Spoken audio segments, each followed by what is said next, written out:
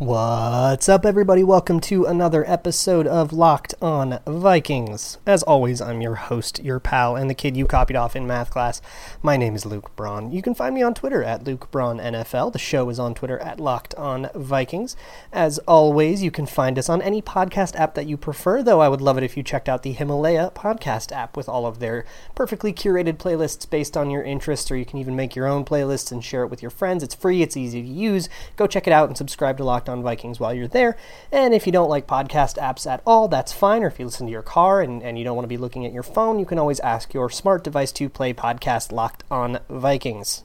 And today we can finally return to our regularly scheduled 90-man series where we go through every man on the 90-man roster, talk about their background, where they came from, and what they have to gain or lose in the preseason. Not necessarily what's going on for them on the field or their chances of making the team or what kind of season they should have, but more about who they are and why it matters what happens in the fourth quarter of a preseason game. And speaking of the fourth quarter of preseason games, let's talk about another undrafted free agent rookie, the guys that tend to populate those moments. Let's talk about John Kenoy. He's a center out of Western Michigan. The last Western Michigan lineman that graced the Vikings was one Willie Beavers, who was a former teammate of Kenoy's. This guy wasn't drafted, though. He is an undrafted free agent. So I actually want to take you back to like 5th or 6th grade when John Kenoy is way over the weight limit for his elementary school program. He's too big of a kid to play football. He would just crush all the other kids, and they have a weight limit to make sure that things are fair and everybody can participate because it's elementary school and it's not that big a deal. So he can't play football, and he wants to play football. Luckily, he has a friend in another school, a smaller Christian school with different rules, named John Wasenick. And Wasenick is the quarterback over there. They need a center. They don't have any weight limit. And they're like, yeah, bring the giant kid over here and let's play some 6th grade football. So they play 1 year together and they become like really, really tight, close friends. And they're like this dynamic duo, center and quarterback. But they only play the 1 year together. At that point, John Kenoy graduates to middle school where the weight limit, like there are other big kids, so he's back under the weight limit, and John Wasenick stays in his like Christian school district, and they largely go their separate ways, though they remain very close friends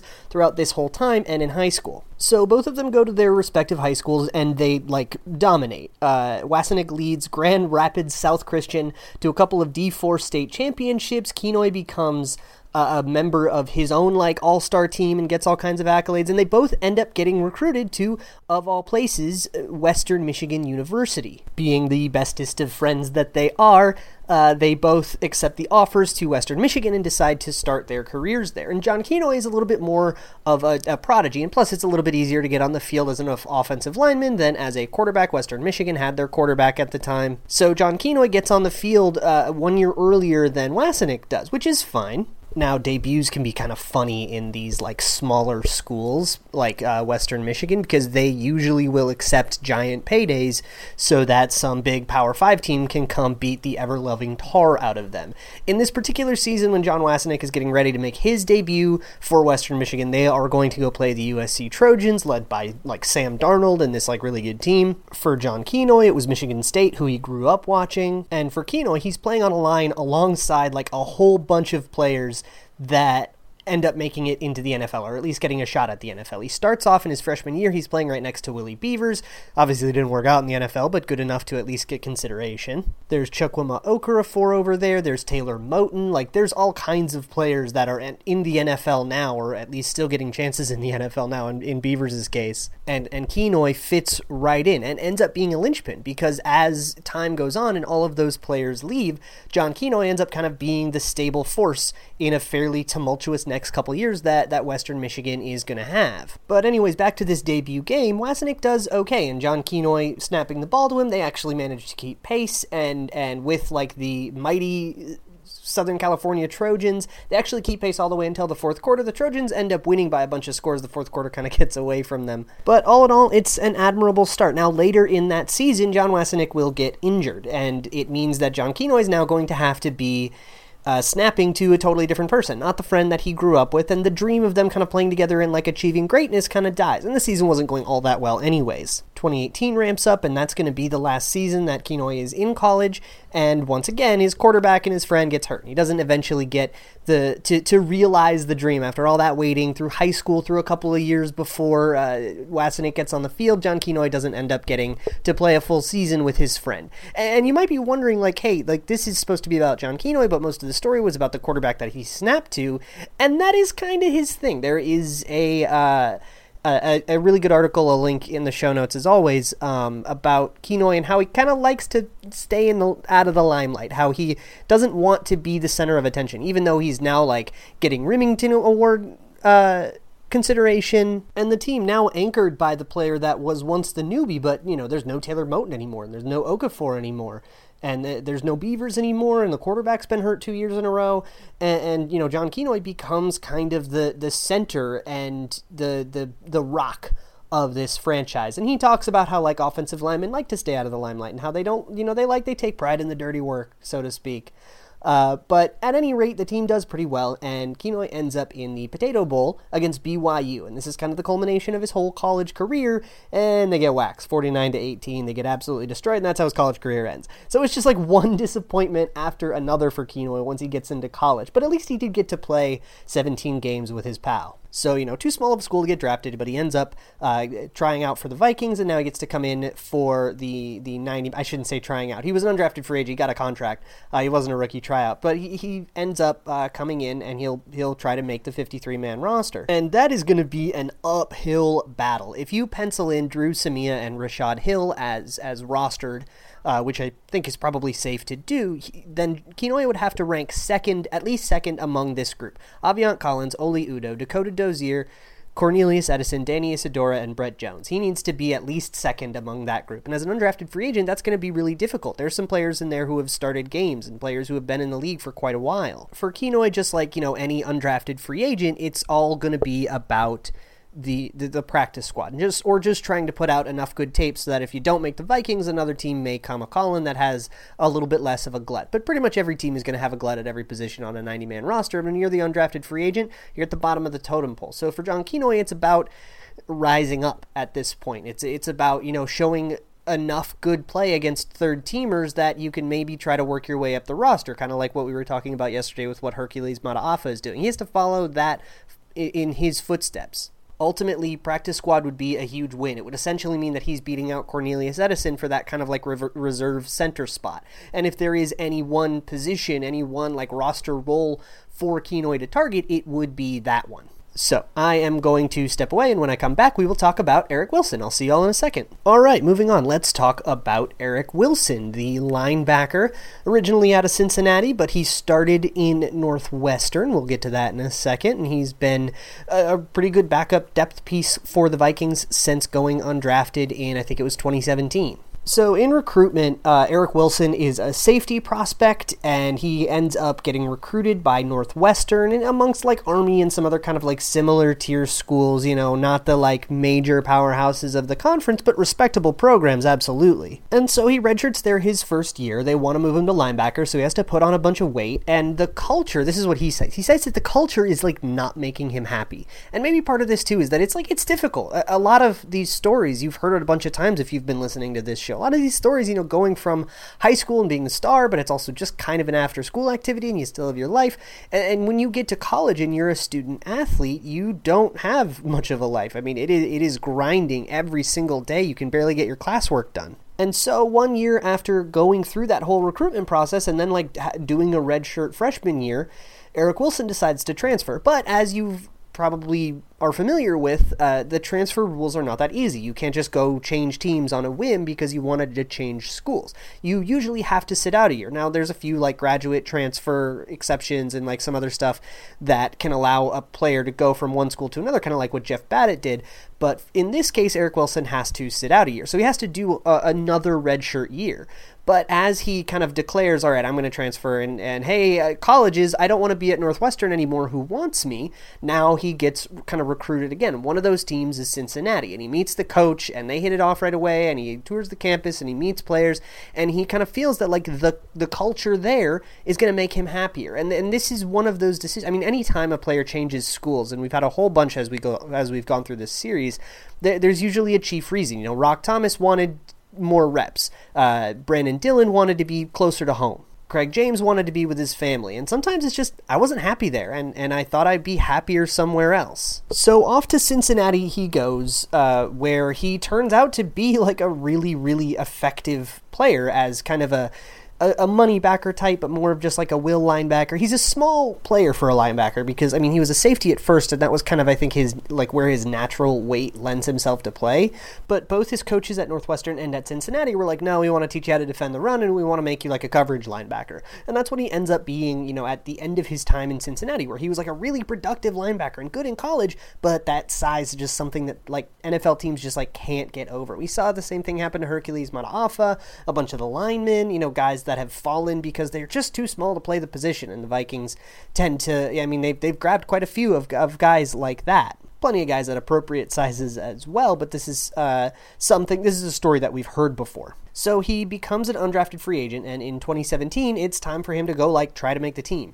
And at the time, he was facing like a gauntlet of competition. Edmund Robinson, a draft pick, was there. Emmanuel Lamour was there, who was drafted by he was undrafted by the Bengals, but he had been a starter for them. Elijah Lee was a new rookie, not to mention Ben Gedeon had been drafted. So there were a lot of people in that room that Eric Wilson had to climb over just to make the team. And come the end of the 2017 preseason, Eric Wilson is actually making it. He shows out. He has the first thing he shows out on is special teams. When he first starts in the first preseason game of 2017, he plays really, really well on special teams. And that special teams play gets him, reps with the second team linebackers, and with those second team linebacker reps, suddenly he and Edmund Robinson and Ben Gedeon are all competing. And if you remember that 2017 preseason, Ben Gedeon actually kind of ran away with a position battle that was supposed to be between him and Lamour and Ed Robinson, and he just ran away with that position battle in that preseason. So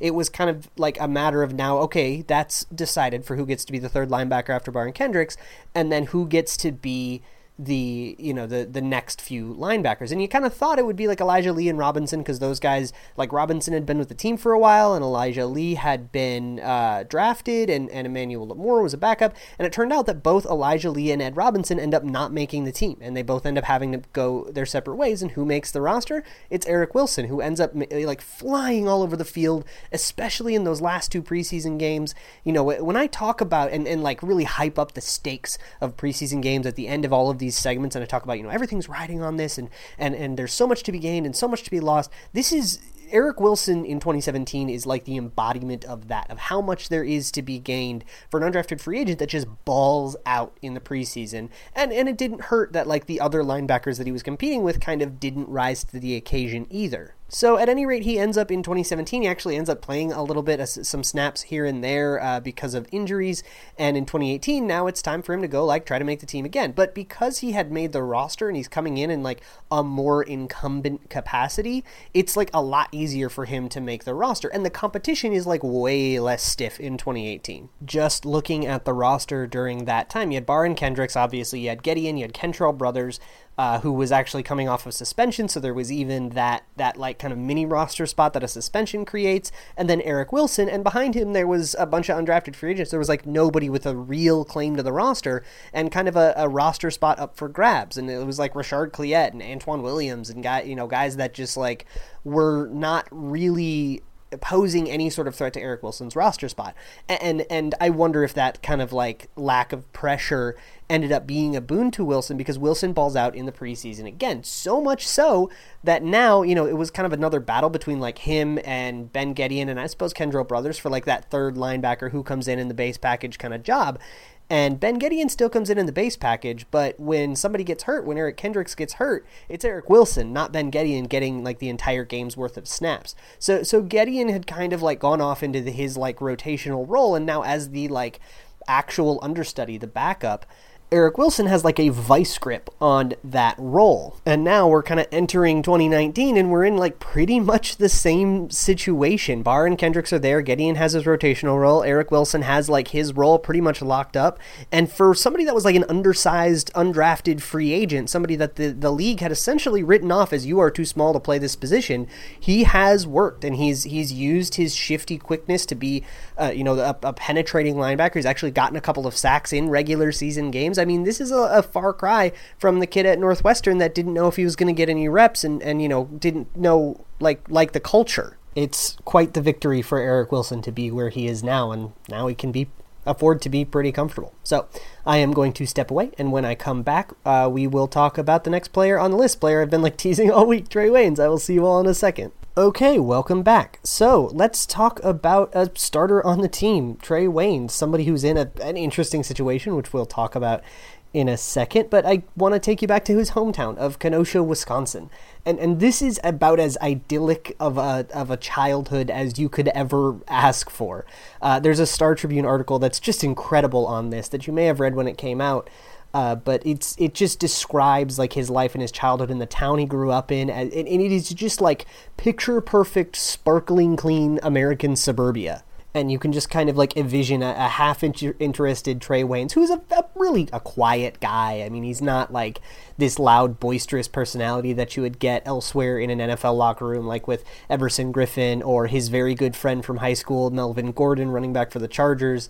He's very reserved, and he kind of like anytime you ask him a question, he'll give you the shortest answer he can. Not because it's media, but just because that's kind of how he talks.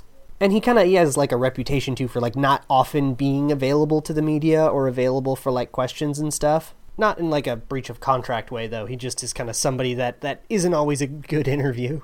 But I digress. So he ends up playing football. And as a kid, he only plays flag football, as a lot of kids do. It's, you don't have to do full tackle when these kids are like 7 or 8 years old.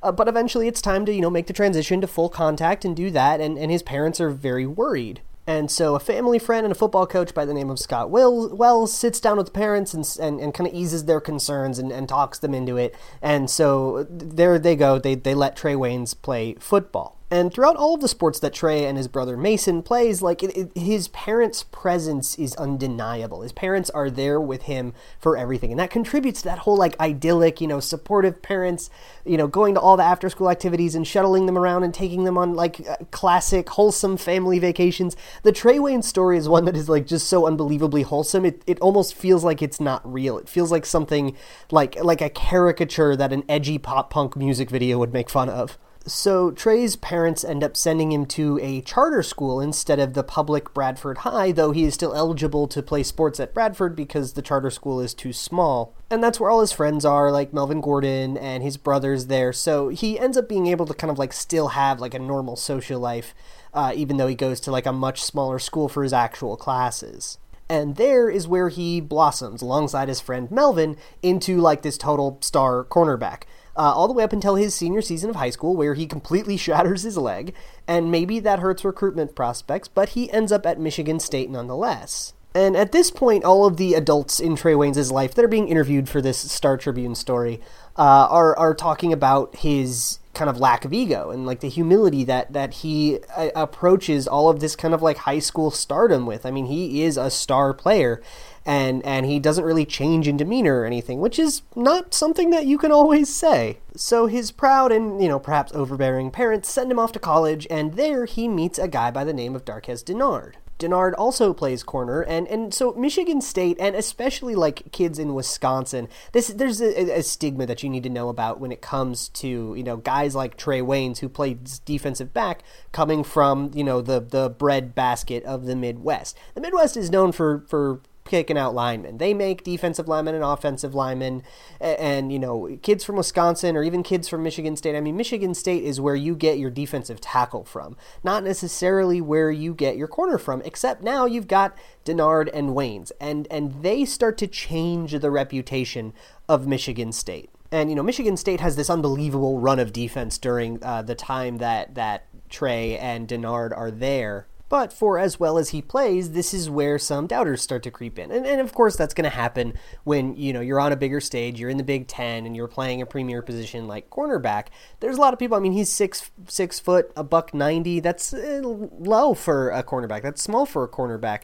So, somebody that plays press man like Trae Waynes kind of specializes in, that's going to lead to some doubts. And I think he will always say you just got to tune out the hate, but we all know that you read it and it's going to affect you. And for Trae Waynes, that will do just as well as about anything as bulletin board material. And so he plays better and better. And by the time he actually is able to declare for the draft, he's being looked at as a top 15 pick. And sure enough, the Vikings end up falling in love with him during that draft process. There was meeting after meeting. And if you remember that draft process, by the time everybody was turning in their final mock drafts, it was all but a lock that the Vikings were going with Trae Waynes, and nobody in front of them really wanted Trae Waynes. They were just in love, and it was like a match made in heaven, and Zimmer loved the kid and everything. And his kind of Midwest tour continued, growing up in Wisconsin, going to school at Michigan State, and now here he is in Minnesota. And by the way, a year later, Denard ends up getting drafted by the Bengals in the second round, and just in this last draft, 2 Michigan State defensive backs were drafted, and it appears to be kind of accelerating that group. So you can say that Trae Waynes may have left a little bit of a mark in that way. So he ends up here in Minnesota, and this is the part of the story that you're probably a little bit more familiar with. He struggled a lot his rookie year. If you remember his first preseason game, he comes out and he has one drive, or I think it was one quarter, where he commits 3 egregious pass interference penalties. And the rules between college and the NFL are different. You can't be quite as grabby. The refs don't let you get away with it as much. So it makes sense that he transitions. But from that moment is this, it's in the Hall of Fame game, so there's kind of a small national audience, and that kind of hurts his reputation, and that game ends up defining him for 2 years when he is basically stuck on the bench and rotating.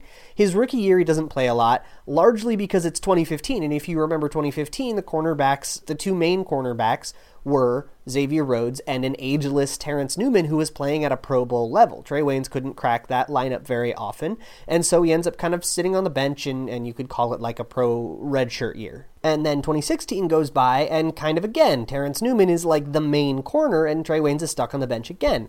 And for Trae Waynes, that's kind of a culture shock, right? It has to be.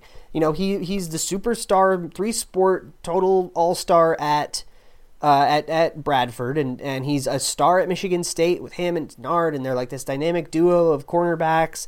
And then he gets to the pros and he can't even get on the field. That is a much different scenario. And with first round draft pick superstar types that have to take a while to kind of acclimate to the NFL, that is kind of a coming of age moment that has to go down. So by 2017, he's ready to start, and the Vikings need a nickel corner, and Terrence Newman moves in to play nickel corner in tandem with Mackenzie Alexander, and that's kind of how 2017 goes. And from there, Trae Waynes is pretty much the entrenched starter for as long as he can play. I think maybe the highlight of his NFL career so far is a Week 2 interception that sealed the first home game in US Bank Stadium against the Packers. I think that's probably a moment that goes down in Vikings history that he gets to kind of call his own. And he still goes back to the Harborside Charter School and to Bradford High and talks to the kids and kind of has a presence in his own community in addition to being a Viking, and that's kind of what he can do on his off time. And so now Trae Waynes is entering a very pivotal season. It's a contract year for him. He's playing on his 5th-year option,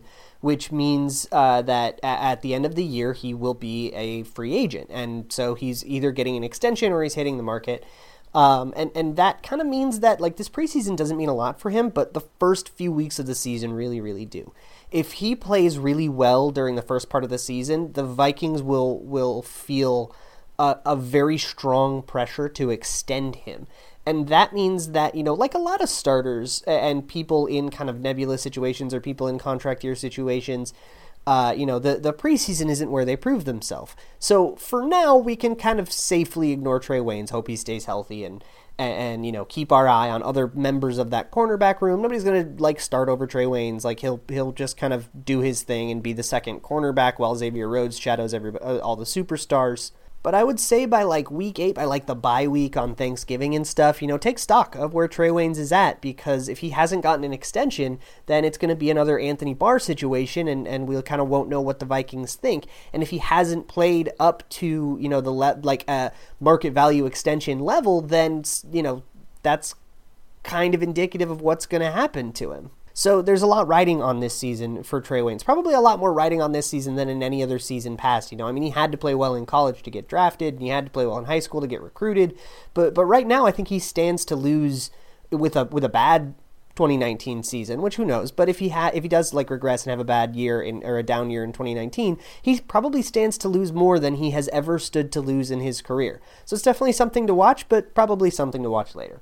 And on that note, I am going to sign off for this week of Locked On Vikings. Thank you guys so much for hanging out and listening to all of my blathering. As always, I'm on Twitter at Luke Braun NFL. The show's on Twitter at Locked On Vikings. The show is on any podcast app you like, but if you check it out on Himalaya, it would just make me so happy. And if you don't like podcast apps, you can always ask your smart device to play podcast Locked On Vikings. Thank you guys so much for listening, and as always, Skol.